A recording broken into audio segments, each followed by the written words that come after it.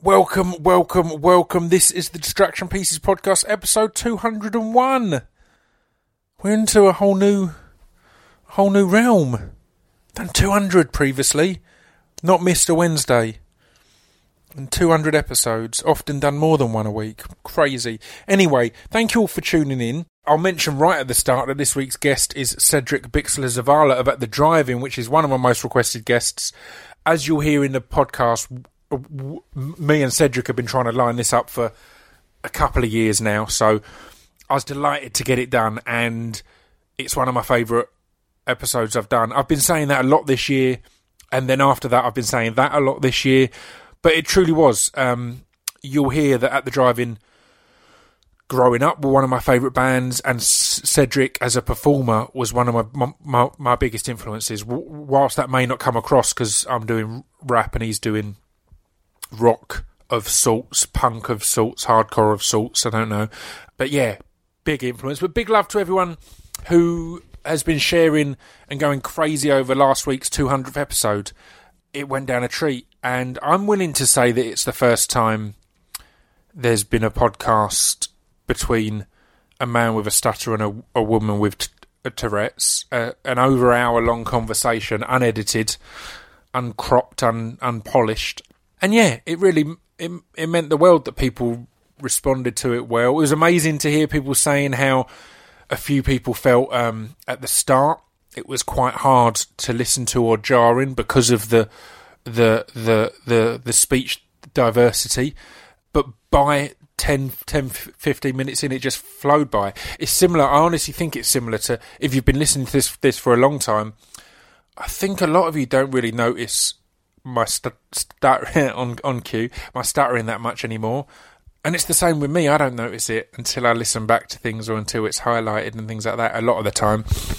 So yeah, I thought that was great. And I had that exact experience. Obviously, the thing with Jess's tics is that a lot of them are fucking hilarious. Like some really funny sentences. So whilst I get completely in the flow of not really noticing her biscuit tics or I love cats tics, but when she drops things like Mother Teresa going down, I can't remember what it was, but it was a very saucy sexual one about Mother Teresa. It cracked me up, and that's okay. That's kind of the point, and a lot of the points that she made were beautiful. But yeah, this week we're sponsored by Speech Development Records, as ever.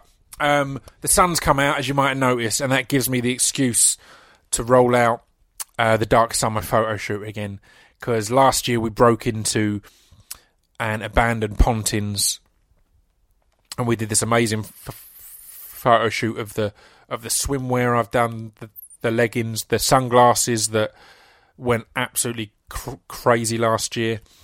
So yeah, all available at speechdevelopmentrecords.com. If you're fast forward in this bit, I'm going to pause, hopefully, because the skip is normally like 15 seconds, so I'll pretend the advert's over. And then I'll say that this is the 201st episode, so if there's ever a time to support by buying some merch, then it's now. Again, always on these things, if you can't afford to, that's absolutely fine. The reason I don't do a Patreon or Kickstarters or these things is I want everyone to just, if they can't afford it, then this is just here for you for free every week for 3-4 years now. I've got sponsors that covers my costs and things like that just about here and there. But if you did want to support, if you had some spare cash, then go and buy some sunglasses or the Distraction Pieces podcast book signed from speechdevelopmentrecords.com, or any of the merch, the Distraction Pieces merch, the speech development merch, the record, my live DVD, my graphic novel of poetry. Yeah, there's tons of cool stuff on there. So head to speechdevelopmentrecords.com and check that out. On to this week's episode. In fact, I'll mention a few of the upcoming ones. Next week, I'm joined by Beans on Toast. A lot of you will know Beans. He's been touring for years and years. He played with, when Frank Turner played Wembley, Frank chose Beans, myself and Dan Lasac and Billy Bragg to support him. And it was one of the best nights I've had. The lineup was ridiculous, as you've just heard. So that was cool. I've also recorded an Ask Pip episode answering a load of your questions. I'll put that out in a few weeks, maybe a full month away, but a few weeks probably. Jamali Maddox, I've been hyping that one for ages because it's really good and people are excited about that. If you haven't seen his show on Vice, it's on your TVs, on Sky and things like that. It's on demand, but also you can just go on the Vice website and watch it. It's called Hate Thy Neighbour, and it's fantastic. It's kind of a modern Louis Theroux, but very different, but great. I've recorded one with Mark Goddard. At last, again, a lot of people have requested that for a long time. I'm going to try and do a little MMA week with MVP and Mark Goddard coming out, and that'll be 2 episodes a week one. Yeah, so loads to come, loads of good stuff. I'm hoping to talk to Nick Hawkes, who was one of the guys that started Excel and signed The Prodigy and things like that, and has just started a dance music podcast with Eddie Temple Morris called Trailblazers. So I'm going to try and get him in the next a few weeks, actually. I'll try and record that and rush that one out as a bonus because their podcast is coming out soon. So, yeah, a lot of good stuff to come. But Cedric, my man, yeah, this was amazing to do. I drove up to Birmingham. It was on a week where I was recording 7 podcasts in 5 days, I think, and driving all around the country. Again, another reason to go and buy some merch from SpeechRecords.com. You know, I'm putting in the effort here, guys. And yeah, I popped up and managed to grab an hour with Cedric before he went to soundcheck in Birmingham. I didn't even manage to catch the gigs on this tour. That's how hectic it's been. But it was amazing. It was a really good chat. I got some really good history out of him. Discussed some stuff I've always wanted to know. So this is Scroobius Pip, the At the Drive-In and Mars Volta fan, doing this podcast. So it's kind of exciting for me because I think a lot of At the Drive-In fans this is the interview with Cedric they've kind of wanted to hear. I know and I say that because I'm an At the Drive-In fan and it's what I wanted to hear. So yeah, we go into a load of stuff and you're going to enjoy it. I'll leave it there. I don't need to say any more. I should mention my club night is returning. We Are Lizards is at the book club on May 25th, I think, with Doc Brown coming down to DJ. Check that out. And I'm at the Wells Comedy Festival doing the live podcast on May 26th. I'm on the Sunday, so if the Sunday is the 26th and the Saturday is the 25th, then they're the dates. If it's the 26th and 27th, it might be actually. The Saturday might be the 26th. Anyway, at the book club on the Saturday, end of May, and at the Wells Comedy Festival on the last Sunday of May, doing the live podcast. So come along to that because you guys are needed, because you guys are part of the live podcast. The way I do the live ones is I set up a table and chair on stage and some mics, and the audience queue up, and people who want to come and ask a question can ask a question. Now, that can be a question you've got about me, about the podcast, about previous episodes, or it can be about anything going on in the world that you'd like my opinion on, or an opinion that you'd like to share, something about your job or your passion or anything like that. So yeah, that's how that works. So come down, have a chat, and I'll see you all then. But for now, this is episode 201 of the Distraction Pieces podcast with Cedric Bixler Zavala.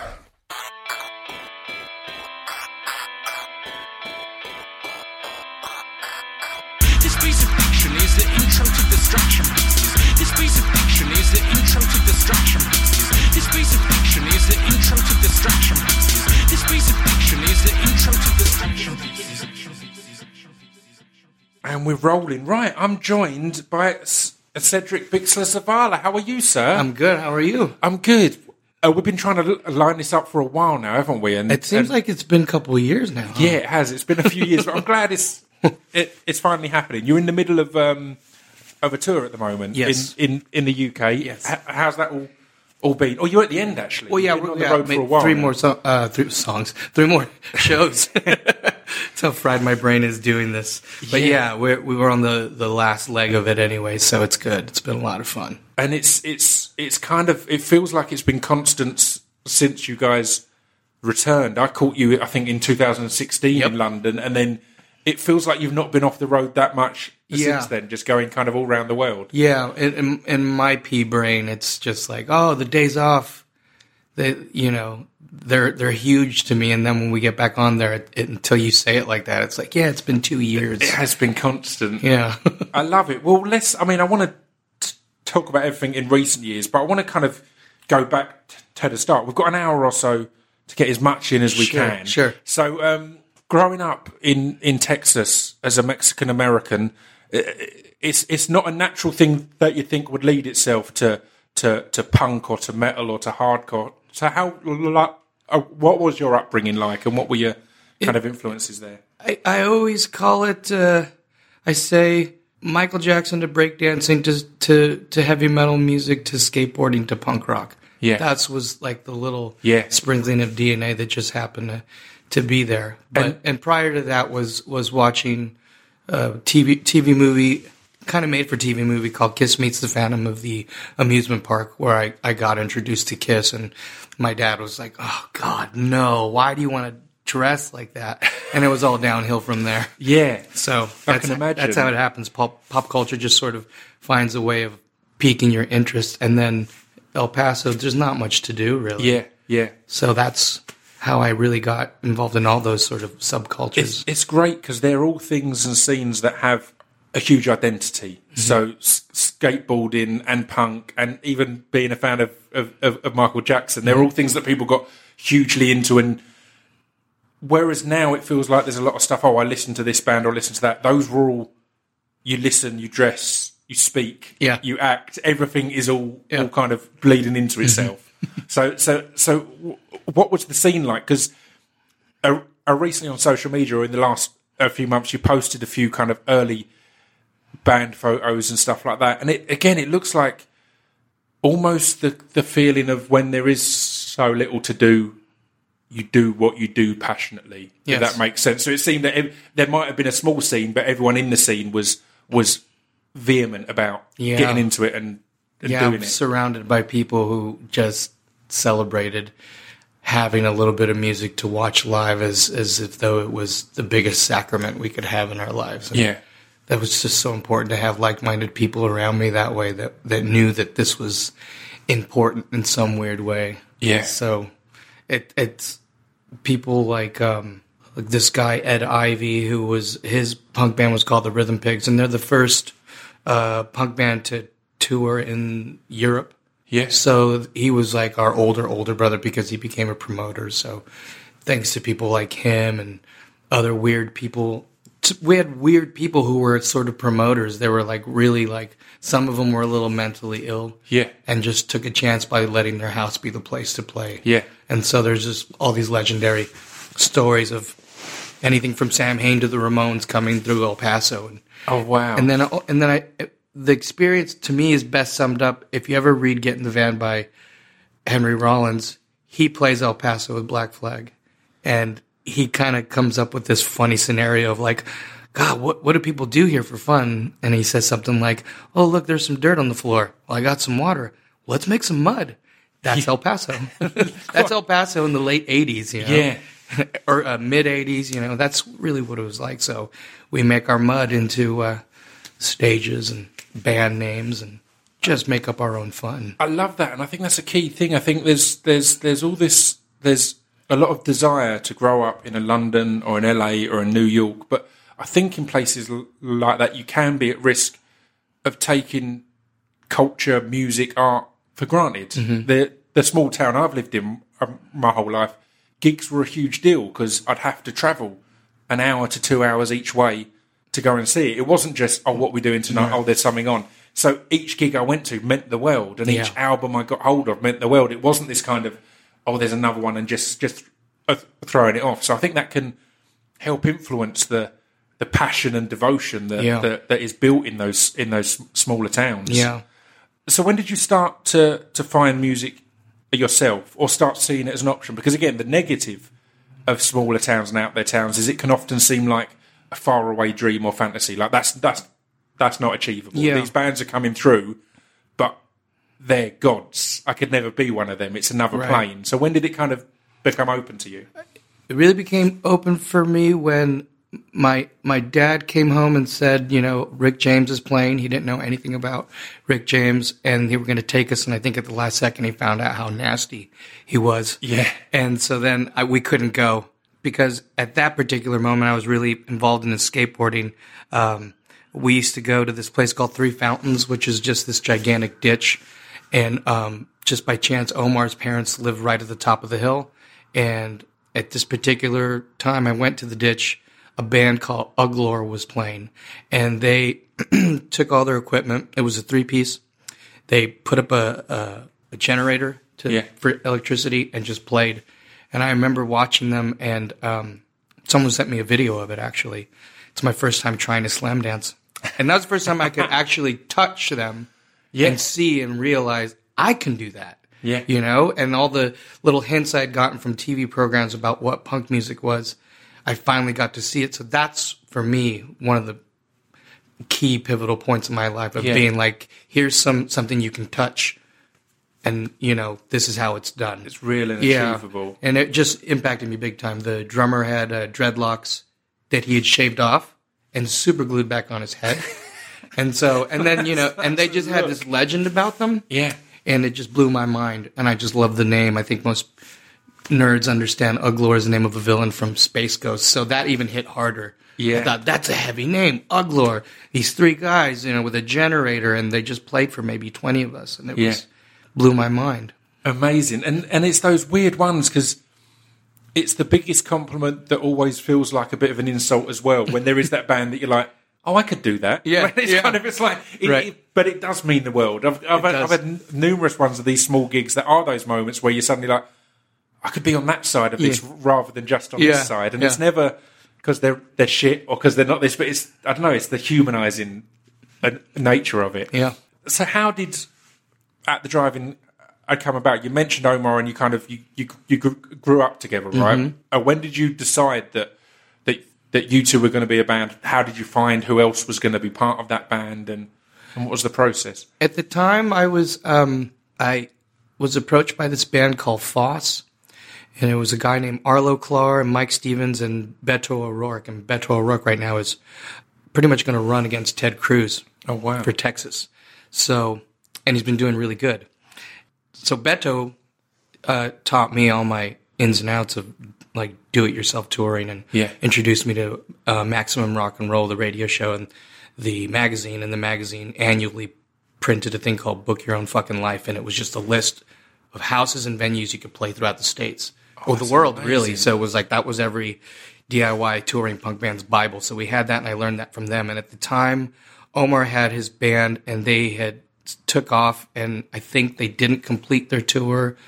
Something like they disbanded, and then he just was hitchhiking all the time. Yeah. So then I got home from Foss, and one of those, like, we did 2 tours, 2 big summer tours, and I got home, and my other band that I sang for just wasn't going anywhere, doing anything. They weren't really serious about it, and the only person I knew who was serious was Jim Ward at the time. So I approached Jim. We started playing. We started screening our own shirts. We started the band playing acoustically in a ditch. El Paso has lots of ditches. Those were our skate parks back then. Yeah. And we started it there, and we had accumulated a bunch of young kids just freshly graduating from high school.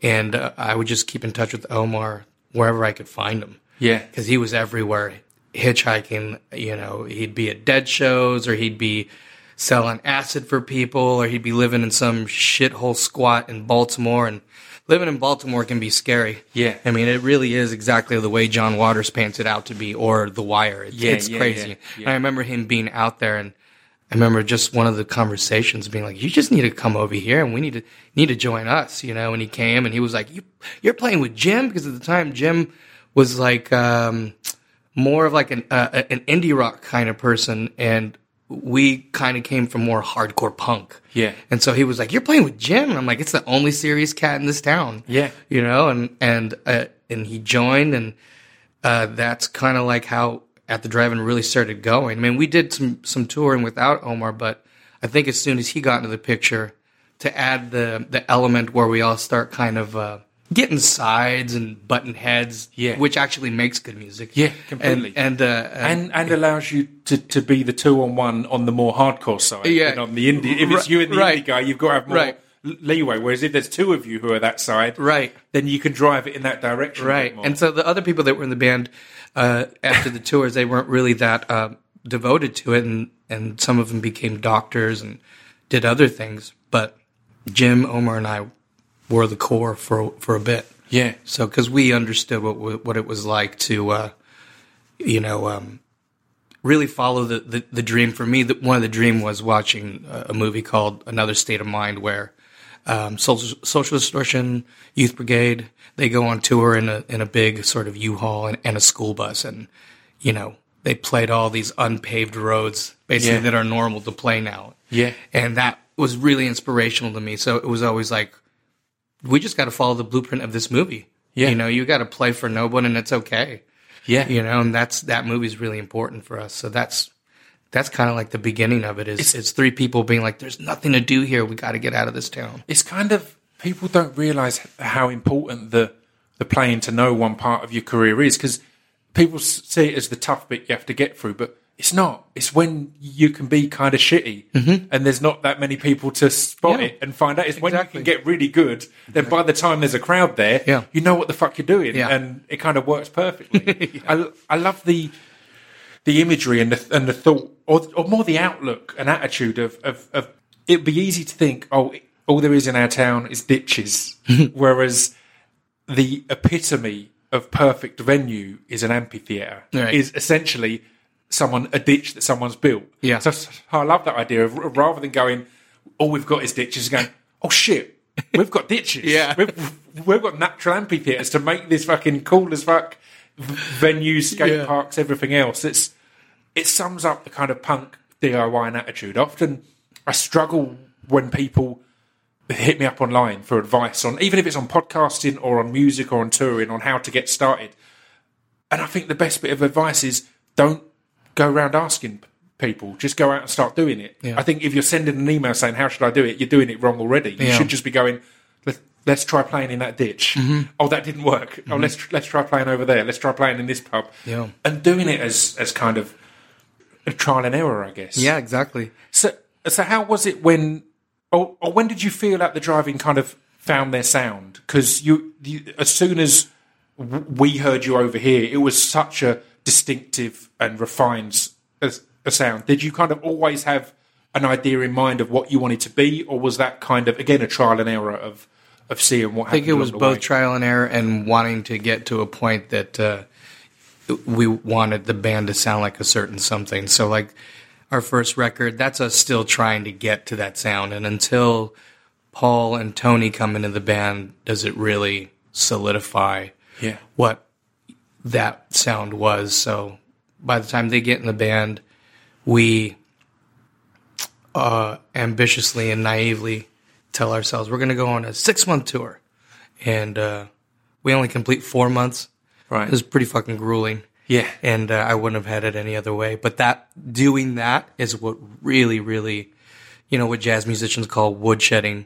You're just in there trying to find yourself, trying to find how you chemically and alchemically react to each other and finish each other's sentences. And that 4-month tour was the old-fashioned way old politicians, and the way back to Beto O'Rourke, what he does nowadays, which is go door to door, basically being like, this is us, this is us, this is us. Here's our sticker. This is us, this is ours. Here's our record. This is us.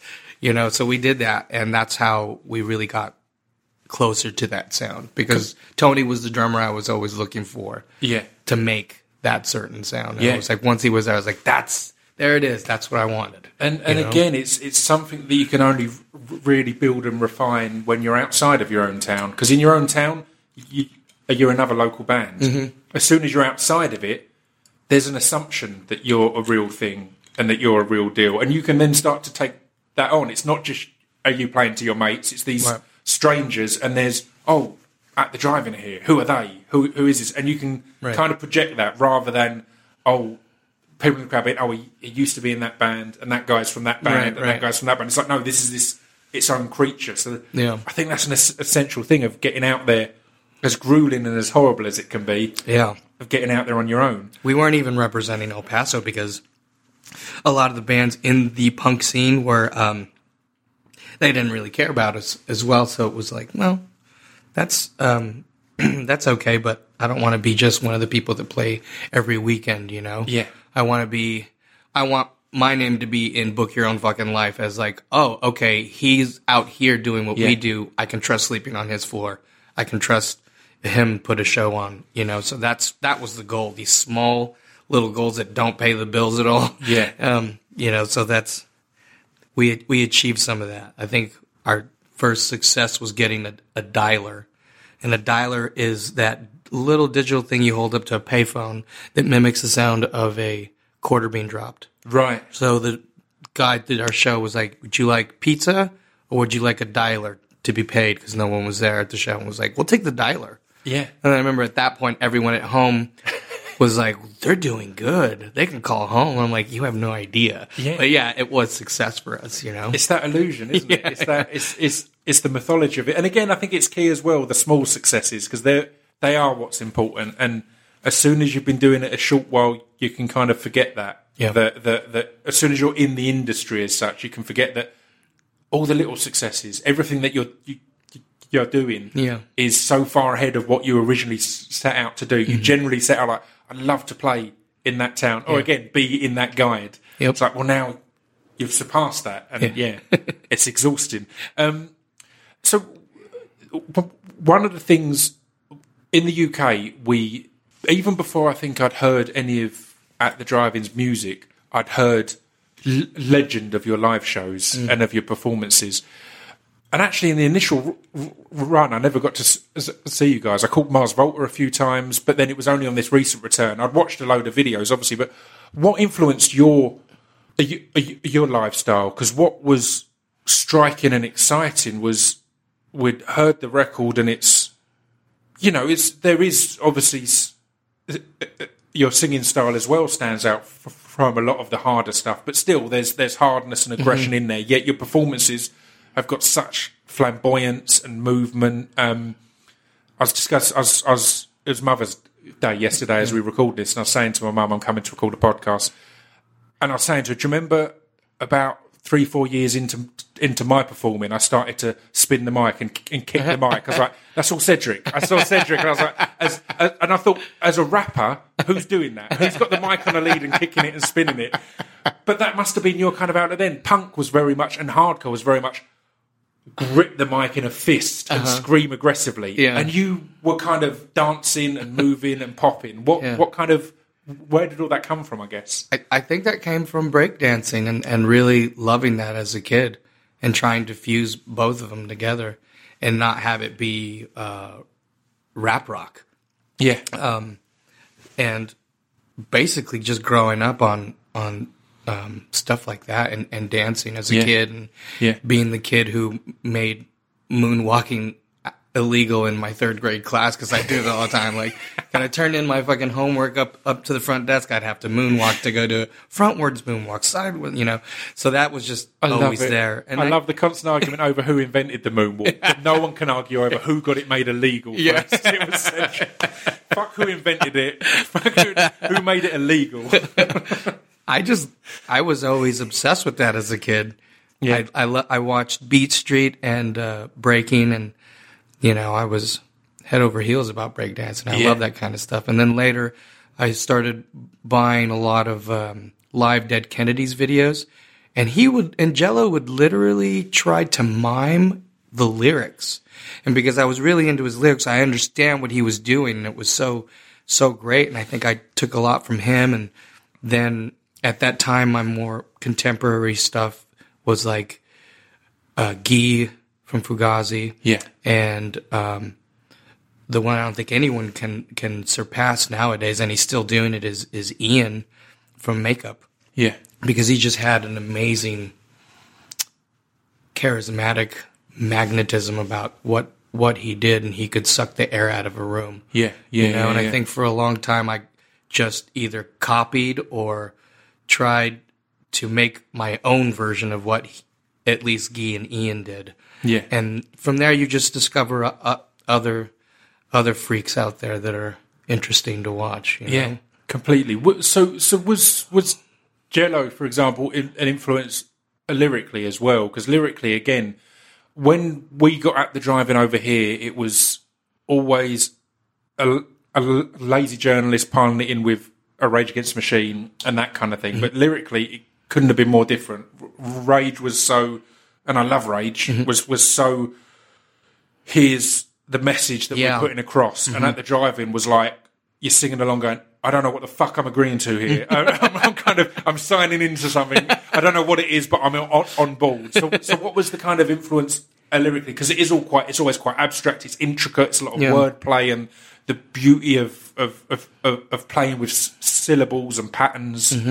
What was the influence there? Where did that come along? Mainly my introduction through watching 120 Minutes, the MTV program, and the song New Big Prince came on by The Fall. Right. And that just bit me right away. Yeah. His delivery. Yeah. And always getting to that age where you start coming across stuff like William Burroughs, and I just thought it was be interesting to jam-pack stuff and sort of be a court jester about stuff, because sometimes you'll find through the repetition, through the sort of invocation of it, that you tend to go, oh shit, that's what I mean. Yeah. You know, and I thought it would just be a little more interesting to have it, because we were playing to a lot of like Fat Records or hardcore kind of audiences where it was very linear what they were saying. It was usually, you call me a friend, stab me in the back kind of repeated over and over and over, or some straight edge theme that was just really,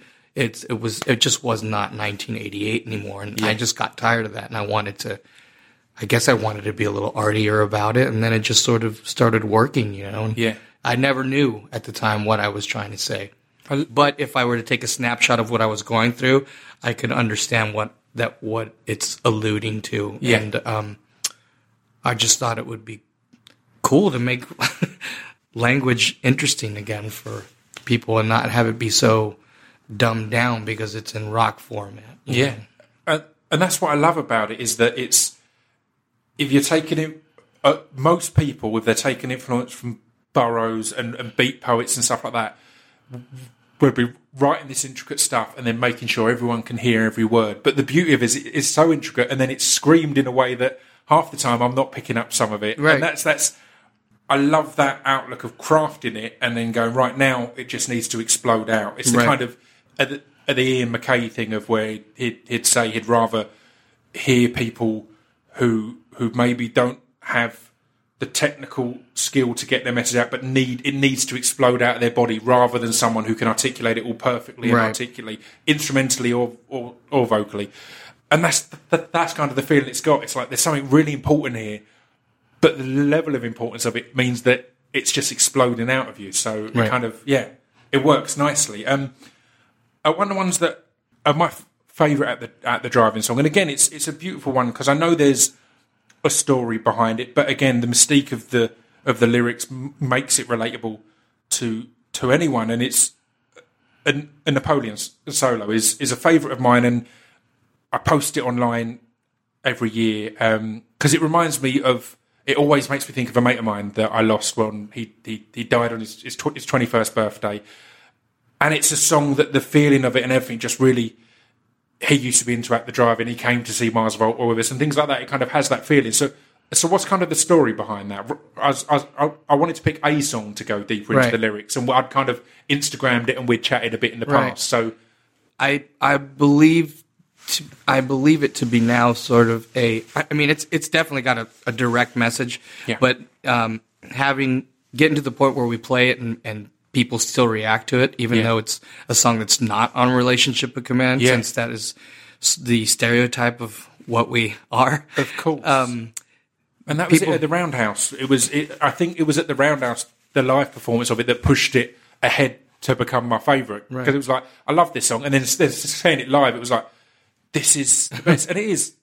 you're right, it's an unusual one. A lot of people are waiting for that, all the songs off that big album. Right, yeah. And that is one that jumps out. And then it comes out and people get really excited by it, that just makes me really, it hits me really hard every time because we were in the middle of that 4 months tour, and I used to play in a band with these two girls, and we were called The Fall on Deaf Ears, and it was a guy on guitar, two girls, bass and guitar, and I played drums and sang too.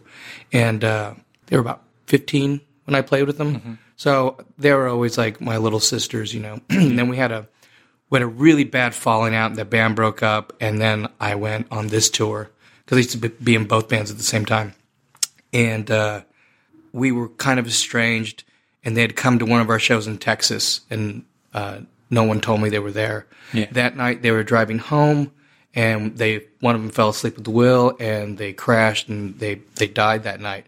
Wow. And I just remember being like, when I heard about it, we got the call as we were on stage in New Orleans. So there's the references of New Orleans, and it's just sort of this scream of consciousness snapshot of how we found out and where we were. And I remember finding out, and then we played like maybe 3 songs, and I must have said something about losing them, and someone was smart enough to me in the audience, and I just sort of lost my cool, and I think a fight almost broke out, and we just went to a hotel room, sort of like bury our heads, and we couldn't even go home. We couldn't afford to go home. Yeah.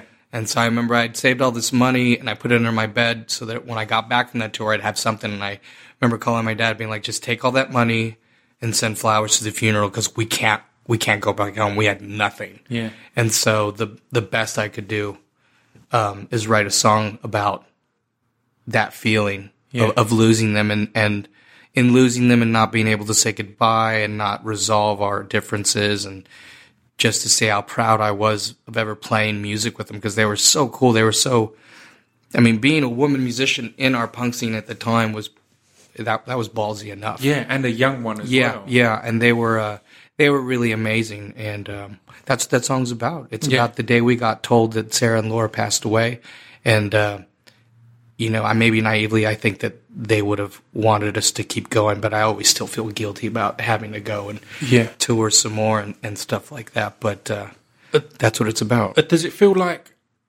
a celebration to play that song? Yeah, it definitely. Night after night now. Yeah, you know, there are times though where I dip back and I go, I hope that they're not sore at me wherever they are, you know, and I hope they see it as our bat signal when the song plays, is that it shines out to wherever they are and they understand that I speak their name as much as possible. But you know, we got home from that big ass tour, and I can't remember who sat down and wrote it, but I know I had some of the parts guitar wise and some of the leads that open up. Yeah. And I can't remember if I did them with Omar or with Jim at the time. I don't remember. And then just that interplay beginning, the way that was born, and just after that long tour, we really started gelling everything that became In Casino Out. And that was one of the songs that really stuck out. That's amazing. So how was it after kind of... It always... To everyone, it always seems that every band appears out of nowhere. Right. But there's years of touring and years of graft. And then it did seem that a Relationship of Command just put a rocket under you guys and propelled you, particularly One Arm Scissor was just on MTV all the time, things like that. How was that when that was suddenly from being, we can't even afford to go home, we can't even afford to call home, to you're known kind of all over the world? I know we'd only played London once. Yeah. At the Camden, I can't remember what it's called. To the Electric Ballroom? It's the small one. The Barfly. I think the Barfly, yeah. And at the time, I'm like, oh man, Rocket from the Crypt is playing. I want to go see that. Yeah. That's going to be a big show, you know? Yeah. And then we played, and there was hardly anybody there, but I think that was the show that some journalists were there, and then they spread the word. I mean, we had just been enjoying going to Germany a bunch, because that was, you know, no one cared about us at home, and we go to Germany, and they're like, play Hourglass. Oh, we don't have a keyboard. We got one for you. Like, that's how it was in Germany. Amazing. So, then that happened in the UK, and then Paul turns on one of those New York stations, and when we were in New York and the song Warner and Scissor came out, that was really weird. I didn't expect it to be like that at all. It's weird how that can happen with a lot of bands. I always remember that a lot of Americans thought Kings of Leon were a British band because they blew up so huge over here. Yeah.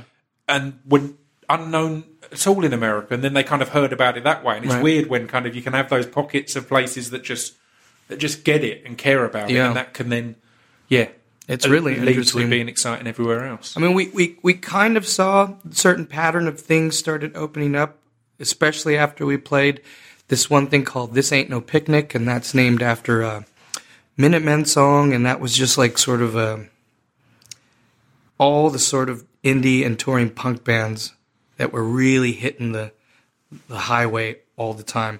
That's when I got to see everyone in one ball, and that's when we sort of got noticed by Gary Gersh and John Silva, who were Das Nirvana's people. Yeah. And I think they lied to us and said, well, Thurston Moore said we should go check you out, sort of as a ploy to like sign with us, you know. But we were already like, oh, you're Gersh and Silva, we're going to go with you. You know? Cool. So that was a big deal for us.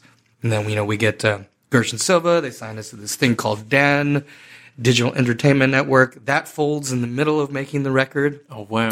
And we're labelless, but in the same sentence, our A&R at the time named Craig Aronson is like, but now you're just automatically on Grand Royal.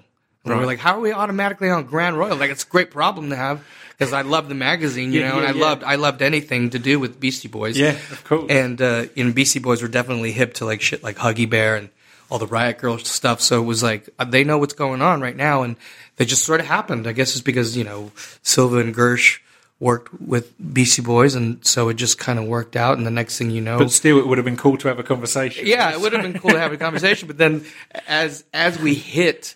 As one of the hottest moments for us being in the UK at the time, then we were having band meetings with our manager with Mike D involved, which is really fucking surreal. That's insane. Because then he's giving us, advice based on what he went through, and it's not even comparable. Yeah. But it was really cool to have him on our team now. It must have been a weird one because you've got such a crossover sound or an amalgamation of sounds, influences worn proudly on your sleeves, that when you blew up, I mean, even to now, you will have toured a lot with a lot of different kinds of bands. Mm-hmm. I know you did Royal Blood earlier in the year, who, again, are great, but are a more mainstream rocky thing.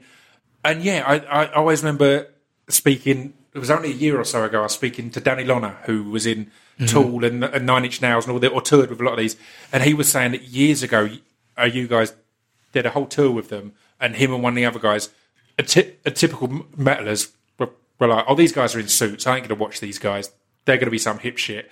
And then a year or two later, he stumbled across you at a festival, and it was the best live show he's ever been, and someone was like, those guys supported you for like a whole tour, and he was like, what? I missed out on this completely. So, but that kind of tells of what the crowds will be as well. If you're supporting a big metal band or a big indie band, you're going to have to win them over. Do you think that was a positive thing, or was that a tough thing? It was a necessary thing. Yeah. And I think even earlier on, like playing, we were opening for bands like AFI and stuff like that. And those were really rough audiences. AFI's audience now is a lot more inclusive and accepting, but back then it was a predominantly straight edge male audience. Yeah. And I feel like in some romantic point of view for me, like we appealed to the girlfriends, not physically or anything, like musically and the way we performed. Because there was some stuff that, sounded like we were interested in Modest Mouse or the softer side of what indie rock was. And I think somehow that once we saw those tours pass and we might do another slot in the future, we saw the audience start changing. Yeah. And we saw the audience start dressing differently as well, and so that was always interesting to see. Or a Rage Against the Machine audience. Yeah. That's probably the hardest audience anyone will ever play for. Yeah. I don't think you'll walk out of there alive. Because they're there for a band who their first album had 100% hits on it. Yeah. Every song you want, no B-sides, no album track. So to then go out and not be Rage Against the Machine. We had the choice at the time. Go with Lasavi Fav, who at the time we knew them. They played El Paso and they stayed with us. And we're already blown away by them because their singer to me is an amazing lyricist and an amazing performer. Or go with Rage Against the Machine, and we had the luxury of making those choices, and then we did Rage Against the Machine. Us, Gang Starr, Rage Against the Machine. Amazing. And Gang Starr were the nicest people I've ever met, and the most supportive, and the ones who took the time to be like, those kids that just played, they got a lot of heart and soul, be nice to them, because we were getting pelted every night. Everyone wanted to kill us. Damn. And it got to the point where Morello had to come out on his own. We didn't ask him to. On his own to be like, to announce us and be like, this is my favorite band, don't fuck with them. Shit. That's amazing, it was rough. And what a tour as well, because you could see that going either way, because particularly over here, a lot of Rage fans are the white metal kids. So Gang Starr would be quite alien to them. So I love that Rage were going, rather than what new metal bands are about, to put on our under going, let's look at our real influences, the ones that that we've drawn from, or have drawn from the same places. Right. Because a lot of them don't remember Zach comes from a hardcore band. Yeah. So he knows his stuff. Yeah. And that was always a relief to me. I'm like, oh, you're from the same sort of school of touring that we've been a part of, which is really nice. And then it was interesting to see Gang Starr handle the audience. Some people would storm the stage and take swings at DJ Premier, and their entire crew would take the guy off stage and beat him to a pulp. And they had medieval weapons with them. Like, what do they call it? The mace? A mace, They had that. I saw them beating this guy with the mace. Amazing. And then we'd get to the border and they'd be giving us hell. And I'm like, Gang Starr's going to be rolling through here, this Canadian border right now. Yeah. And those guys got medieval weapons. We're just a bunch of little kids playing rock music. We're not hiding anything. Let us go through, I love that. The way to not get a rough reception as a support band is have everyone in the crowd scared of you. It's like, we're going to play our gig now. Okay, don't you go ahead. Just because I'm such a Gang Starr fan, when we did Jules Holland for the first time, Guru was playing as Jazzmatazz. Oh, wow. And he came right up to us and was like, I remember you guys. What's up? How are you guys doing? And that's amazing. I was blown away. Yeah. I was so blown away. And then he's with Herbie Hancock, too, and we were just so blown away by that. Like, he remembered us. You know? That's cool. That's fantastic. So how was it when... So at the drive-in, stopped and Mars Volta were born, and it felt like it gave you that chance to go even more intricate, even more obscure. I'm not sure if I've ever told you. We've chatted a few times over the year, but when the first Mars Volta album came out, I was working in a record store, and before we started, I had it on. It's before we'd opened. I had it on loud, and I'm convinced it caused a member of staff to have an epileptic fit. And I genuinely did research onto audio responsive epilepsy after that, because it was. I remember we're just stacking the shelves. I had it on loud, and again, it's jarring and it's broken. And I'm talking to him, and then he's just staring at me, and I'm like, "Is that all right?" And he's just staring at me, and I'm like, I'm looking behind me, and then he started to shake. Oh no! And then he was on the floor having a fit, and I'm on my own on the shop floor, so I'm panicking. It's Paul Kinch, if he's listening, but he was fine in the end. But I was always convinced that was a reaction to the jarringness. Wow. Audio responsive epilepsy. Wow. Well, the mixes of the record crashed the soundboard. Wow. At least 5 times. Yeah. So if we can crash a computer during mix, it might be possible. All the brain is a computer. So yeah. So how was that when you started Mars Volta? And even more so, how was it to tour that? Because I loved the first record. I came and saw you guys at Electric Ballroom. Loved every second of it. But even I was sitting there thinking, I wonder if they'll do any at the driving songs. Yeah. So how was that to do a new project still with Omar? So it's still so identifiable as you guys, but it'd be a different thing. We were just really, I don't know, we were just full on about not giving anybody a reason to ask for that after a while. And it's the right choice. It's completely, again, to be clear, it's completely the right choice, because it was his own project and it was amazing, and it brought another new crowd kind of thing. But yeah, it must have been a tough one. It was tough, but it was us sticking to our guns and believing that there was something special and unique about what our vision had in mind. I expected a lot of people to hate it. I really did, and I was really, really flying high off of these stories of bands like Suicide opening for The Clash, or Elvis Costello in the audience getting so mad at them and ending up in a riot, I want to do that, And that's what I thought Volta was going to do. So the minute anyone liked it, it was a really big, big surprise. Cause it really is. I mean, you can identify certain links it might sound like it'd be at the drive-in when you hear that first record. But for the most part, it is a big left turn. But was there any slight annoyance? Or why are you all enjoying this so much? You're not meant to be jumping around. I'm always suspicious of people. I was suspicious of my wife when she expressed interest in me when I met her. So I'm like, really? Okay, cool. It just was nice. It just felt nice. It was at Redden and Leeds, the first time I got to headline a stage. It was a big deal. And we started the set by chastising our audience. Because headlining the main stage at that point was Rage Against the Machine, who are one of my favourite bands. Everyone was like, I'm so glad you're here, but you're wrong. You've made a mistake. They're not round very often. It's lovely that you're here, but you shouldn't be. So there's a lot I want to get in. We've got about 10, 15 minutes left. Along the way, you became a Scientologist briefly. Mm-hmm. You've gone away from that, obviously, now. But how was that? Because you kind of seem to say that it changed your relationship with drugs and things like that in a positive way. Yes. Yet, obviously, as most people have a look of Scientology, that it's not good. So how were you kind of drawn into it? And then what was your... I was drawn into it as a way to break a lot of the habits that I thought were keeping me back as an artist at the time. And at the time, I woke up and smoked pot, had it in my system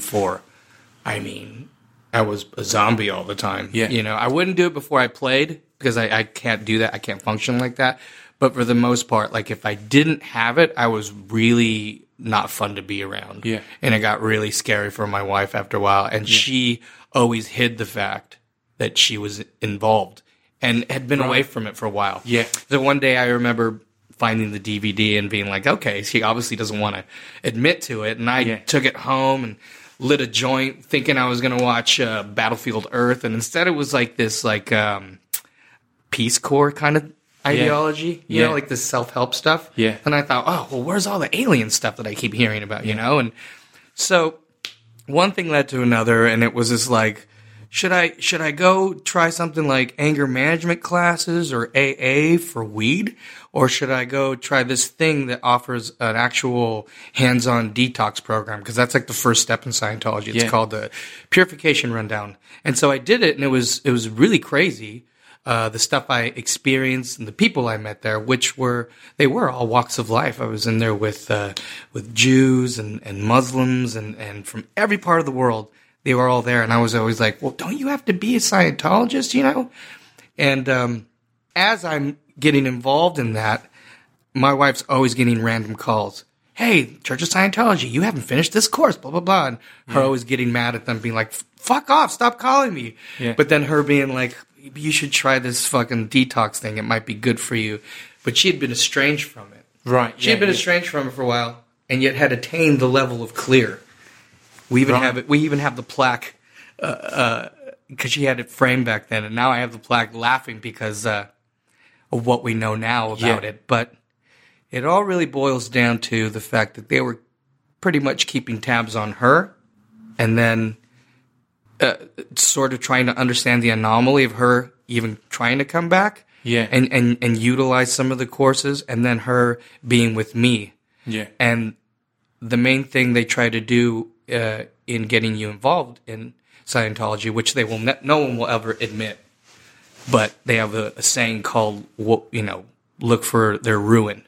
Yeah. And I think any human being has a ruin, has a sore spot in life, you know? And I think for me, my ruin, as I've always talked in our music, is losing the abundance of musicians and friends that I have along the way. Yeah, sure. Whether it be Jeremy Ward, whether it be Sarah and Laura, whether it be Julio Venegas, who was my best friend, who the album The Louse is about. I've always had this sadness, really, Yeah. and that's my ruin. Yeah. Once you start talking to someone enough, you figure out what their ruin is, Yeah. and they can say, okay, well, now you've done this detox program, you might want to try this course, it's just about dealing with the ups and downs in life, and how about this other one? And you complete the courses, and there's someone there with you to make sure you understand what it is, and clear the words, as they say, and after a while, you just start to realize, like, you guys have just monopolized this religious technology that basically is mind over matter. You've just figured out ways to say it in an opposite way and sell it to you. And that's what's fucked up about them. The positives is there is some really good self-help type stuff there. There is that, but that's that not, unity of... But it's not his original idea, those self-help things. They're none of it, Obviously, but it's... And again, there is that unity, as said, of kind of there is people from all different walks of life, but the fucked up part is that they're then this controlling kind of evil beast of an organisation. Yeah. And again, we won't go into it in huge detail because I know it's something you're battling at the moment, but you've spoken about it a bit online. And again, it deserves exposing, but they've tried incredibly hard to cover up and to suffocate the sexual abuse that your wife experienced within Scientology, from Scientologists and that kind of thing. And again, that... I was going to say, how can any religion do that? But I guess that's what makes it a religion. That's kind of the go-to of religion, covering up this kind of... It is. I'd be naive to think that the Vatican doesn't do that kind of shit. They do. Exactly, yeah. Most of them do. No religion wants you to know about their, what makes them human. And I guess that is the definition then, because if it was just a self-help organisation or whatever else, then they'd want to attack or weed out or distance themselves from horrible things. But religion has a history of going, no, let's cover it up, let's deny it, and that's the fucked up part there. It really is, because their pockets are deep, yeah, and so they are able to do things that looks like they had nothing to do with it. Yeah, and that's sort of been the cross to bear with my wife really coming to actualization about what had been done to her, and her having used a lot of Scientology terms and, just what some of the courses teach. She had really trained herself to sort of bury the incident that she had gone through. And it just took one day, a couple conversations actually, where I would point blank say the uncomfortable things a friend needs to say to another friend and say, what you're telling me that happened is straight up rape. Yeah. Like, I love you, but I have to tell you something that uncomfortable. And I just, it was at one of those moments where it really hit her. And in the same moment where we would have a constant communication with people that were appointed to us, then they wouldn't take our calls anymore. Then they wouldn't, want to answer our questions, and then then you start meeting other people involved in it, and you start, you start really paying attention to the people that were telling you not to get involved in the first place.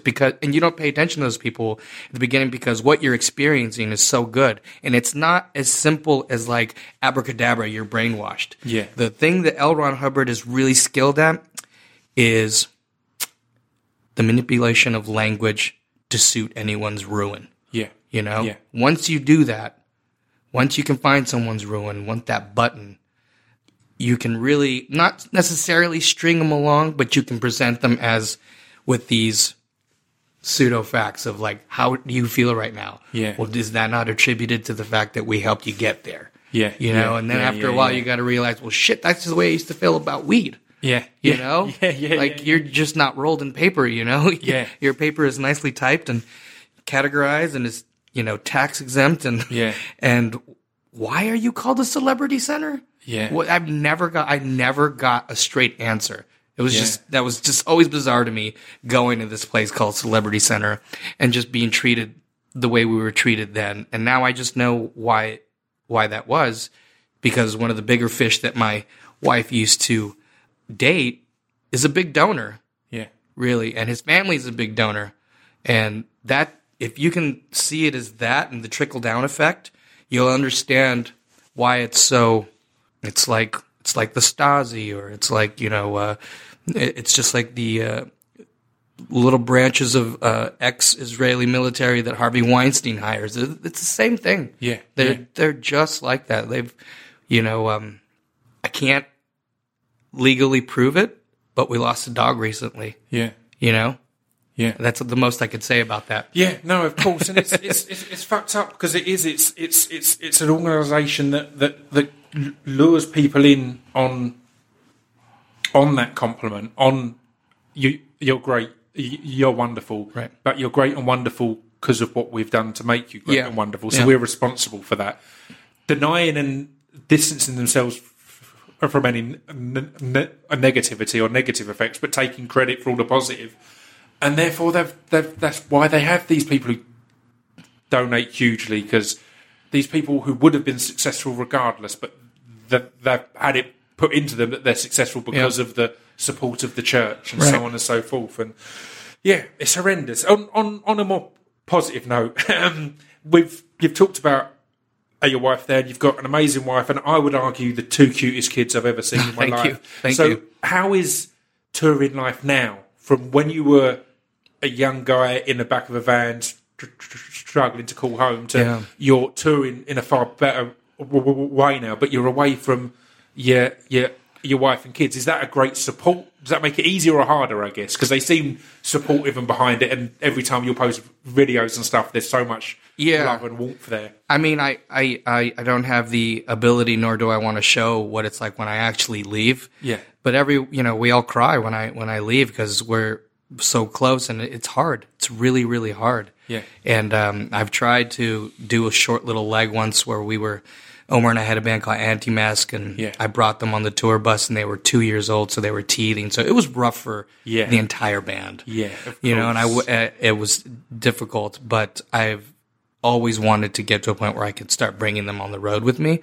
But they I don't really like to talk about or show them videos. My wife does that. Yeah. When I'm not home, but I'm always like, you know how you like to eat this certain kind of food, and you know how we can go out and just have water to drink? I'm like, that's because that's when Dada leaves, and that's how he makes his money, you know? And so little by little they understand more, but it's rough because they definitely act out when I'm gone. Yeah. And only really until recently, a couple days ago, has one of them verbalized, like, Mama, I know it's hard on you. Oh, wow. I'm going to be better. I'm not going to fight with my brubby so much, and I'm sorry, That's a beautiful moment. Yeah, it's a really beautiful moment. And then, of course, he goes right back into the, like, of course. Trying to express that he's bummed that I'm not there. Because when I'm there, I'm one of them. Yeah, It's just constant playtime. Yeah. And I let Chrissy have the time off. Someone asked me, what are you doing for your wife on National Women's Day? I think it was a year ago. And I was like, well, I'm giving her time off. And it sounded so chauvinistic. Yeah. But, when you don't trust things like nannies and you're really hands-on, like an entire month off from not having to take care and sleep in, that's gold. It's the greatest gift. Just being able to shower or wash and not have kids just attached to you.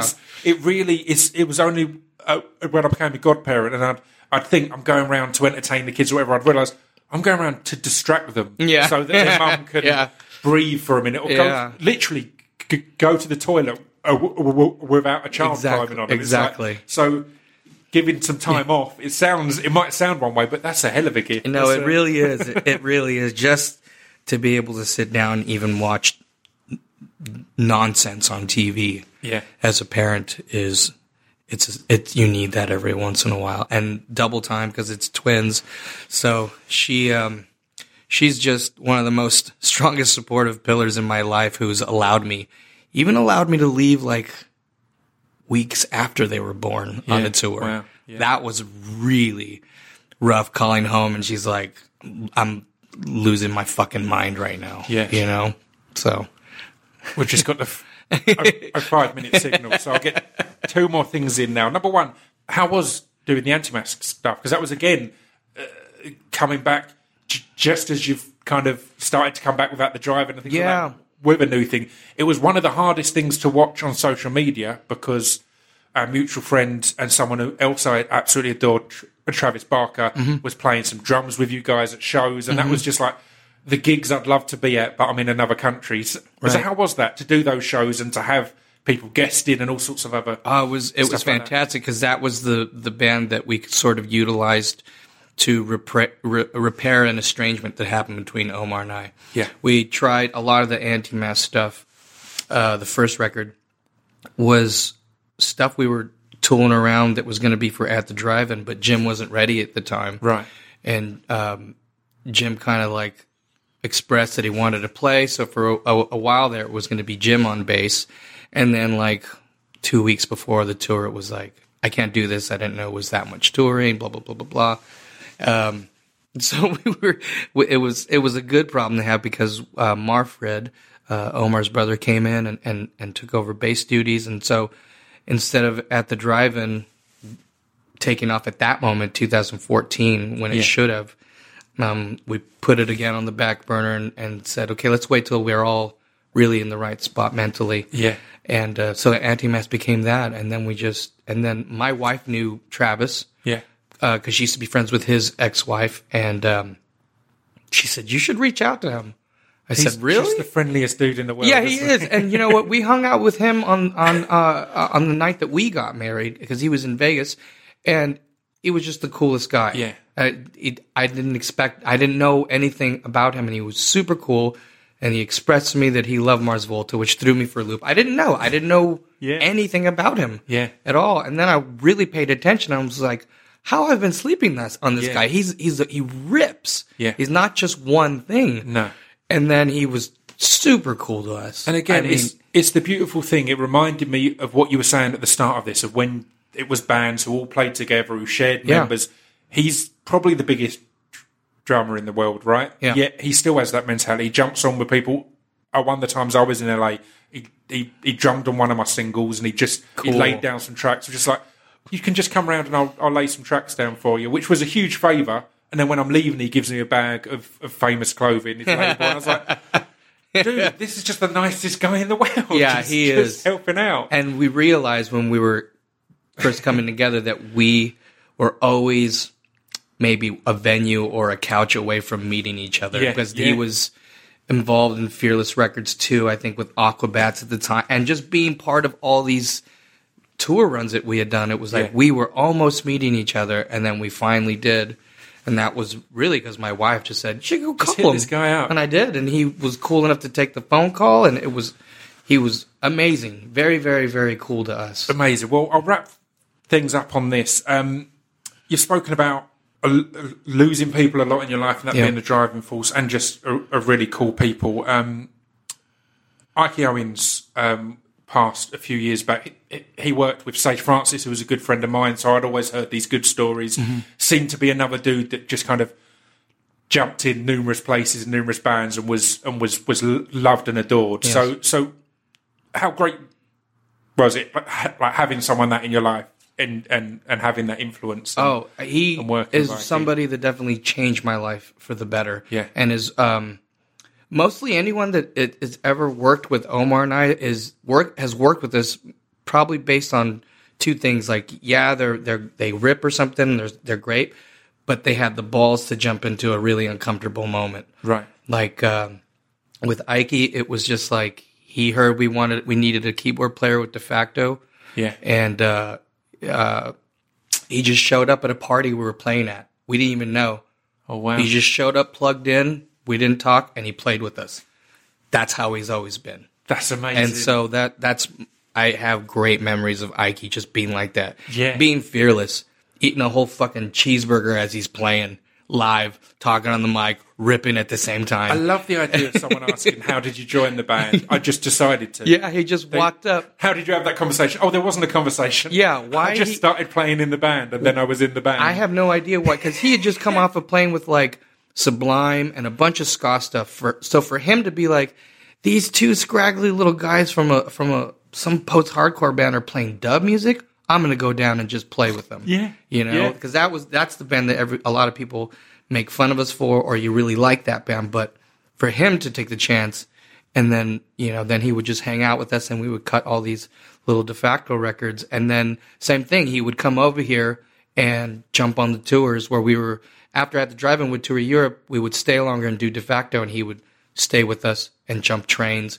and play these little hole in the walls. And to the point to one time we got to, I think Slovenia, and this couple took him home and fed him, basically off the premise that they'd never seen or been around a black person before. Right. And his story was just amazing.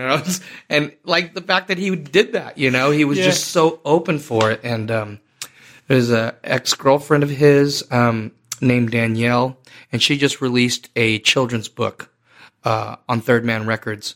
And it's a children's book, and the character's her and Ike. Oh, wow. And I do a little sort of forward explanation. Amazing. And I just got my copy, but I got my copy right before, and as I was texting her, I didn't want to open it yet because it's emotional, you know, and that we found out with Anti-Mask on stage. Wow. We got the phone call from Lalo, our old tour manager, who's Jack White's tour manager. Yeah. He was in the middle of finding him in the hotel room. Oh, good and Lord. he called us because, he's Volta family. Yeah. And so when I got this children's book that is illustrations of Ike, and it's a beautiful children's story, I haven't opened it yet because, that's it's still sad to me. Yeah, it still it's hits. going to be an emotional Yeah. one. Well, I'll let you go, but thank you very much for your time. Where can people keep up to date with you on social media and stuff like that? I guess usually my favorite one is just through Instagram. Yeah. And I can't remember the name on it. I think it's like Cedric _Bixler _ Yeah. Or on Twitter. You'll see me on there. Social media is my favourite for learning new Mexican slang that I've never heard before. Loads of your posts and rants on there. I'm like, I'll have to do some Googling and find out what this means. But You'll have to brush up on your Chicano Cholo speak, because that's just ingrained in us. Perfect. Well, thank you very much, man. I'm glad we finally got to do this. Great. Thank you.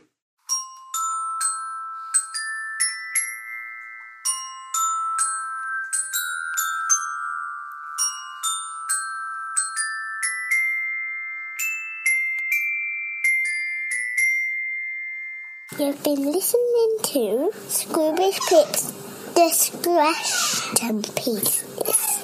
There we go. That was Cedric. What an absolute treat. The dude's a legend. I've been listening to At the Drive-In for years, and it was always a tour favourite. Natasha Fox, if you've ever heard any of her songs, even the War and Peace album and the Bricks album have got influences of At the Drive-In. But Natasha's band Future Ages, which you can find their music online, again, hugely influenced by Cedric and the rest of the band. So yeah, it was great to sit down with Cedric and have a chat. Obviously, we went into some heavy stuff towards the end there. Cedric and his family in general are going through some really horrible times at the moment, some challenging times, but they certainly have my support. All these things are often seen as risky or dangerous to discuss, particularly when it's speaking out against groups who are very much lawyered up. But it's an important subject, and if you can't talk about it here, where can you talk about it? So no restriction or editing or caution there, because it needs to be talked about and it needs to be exposed. So the Bixlers of Arla family have the full support of the Distraction Pieces podcast for whatever that is worth. Very little, I'm sure, but big love to those guys. I'll be back next week with Beans on Toast on Wednesday. That's my guest. That's not my meal choice. It may also be my meal choice. That's none of your damn business. But with Beans on Toast on Wednesday. This podcast comes out on the anniversary of someone who I talk about a lot on the podcast, my mate Jay. Me and Chris talk about him a lot. We did a lot of crying on the Songs That Make You Cry episode, and a lot of that was related to our mate Jay. And Jay used to listen to At the Drive-In. And in fact, I talk about Jay in this podcast when we were talking about Napoleon Solo. So this is kind of perfectly timed to come out on this date. So shout out to the one Jamie Knott. Big love, my homie.